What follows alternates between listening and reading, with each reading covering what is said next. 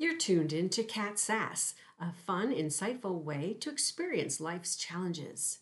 Let's look at the world today with a fresh perspective.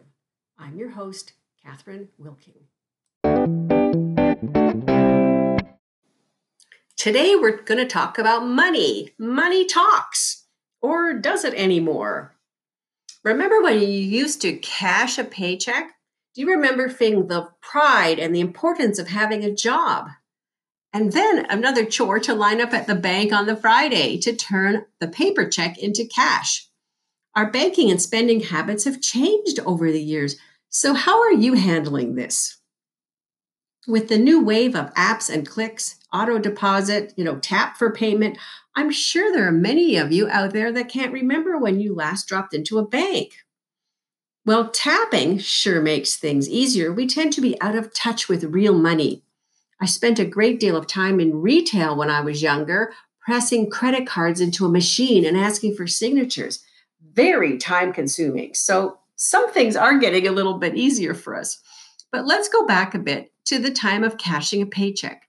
Money, real money, has a scent, it has energy. It can also bring a smile to a young child's face. It can be shiny and auspiciously brilliant in manipulating things to get what you want, if you have the money. There was a time that I knew exactly how much money was in my account.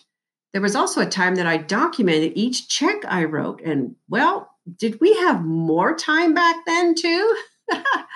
But now we've eliminated that penny, that precious penny that could buy a loaf of bread 100 years ago. And now we carry more cards than actual cash. So much of this interaction with money is lost. Our wallets are full of ID, membership cards, point cards, credit cards, and perhaps a business card, but really not many people are carrying cash money. So I'm going to ask you this. This might be an odd question. What is your relationship with money? Now, my friend and colleague Patricia Rumblade answers this question in her Facebook page. She has a page about soulful success secrets. So read it slowly. Soulful success secrets. And so here's her spin on this question. What is your relationship with money?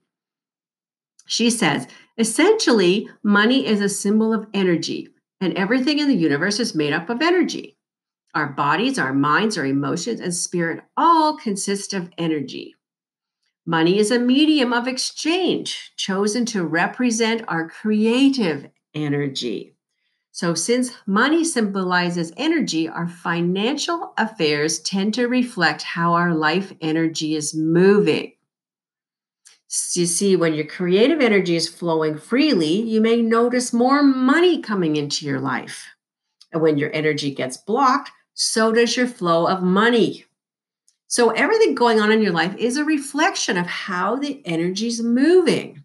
So money is just another mirror that reveals what's going on in our consciousness, what is and what isn't working. Thank you, Patricia Runblade, for that definition. So are you convinced now that money doesn't automatically flow out of the machines into your face? It's a lot more work. In feng shui, when attempting to cultivate a fresh cash flow, there are many prompts for us to look at with our relationship with the money. It's tough enough to evaluate this because we don't even see the money anymore. But who carries cash anyways? Why would you want to carry cash when a plastic card could be better? Well, what's the difference? Well, when you pay with a plastic card, you can't really feel the energy and the money drain out of the bank account, right?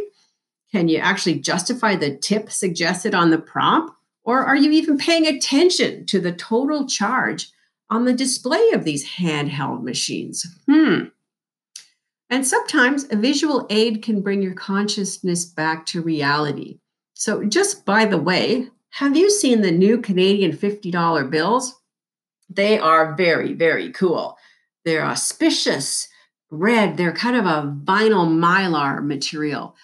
There's some holographic images in there and graphics, and really amazing. This bill is kind of an auspicious tool. It's so bright and amazing to carry in your wallet. Certainly, it will be able to raise the vibration in your wallet if you have something like this in there. So it will indeed make you think twice about spending it. And again, reevaluating what you are buying. So think about what's going in on your wallet to help you with that money connection. Feng Shui ethics or not, the way to receive more money is to give it the respect it deserves.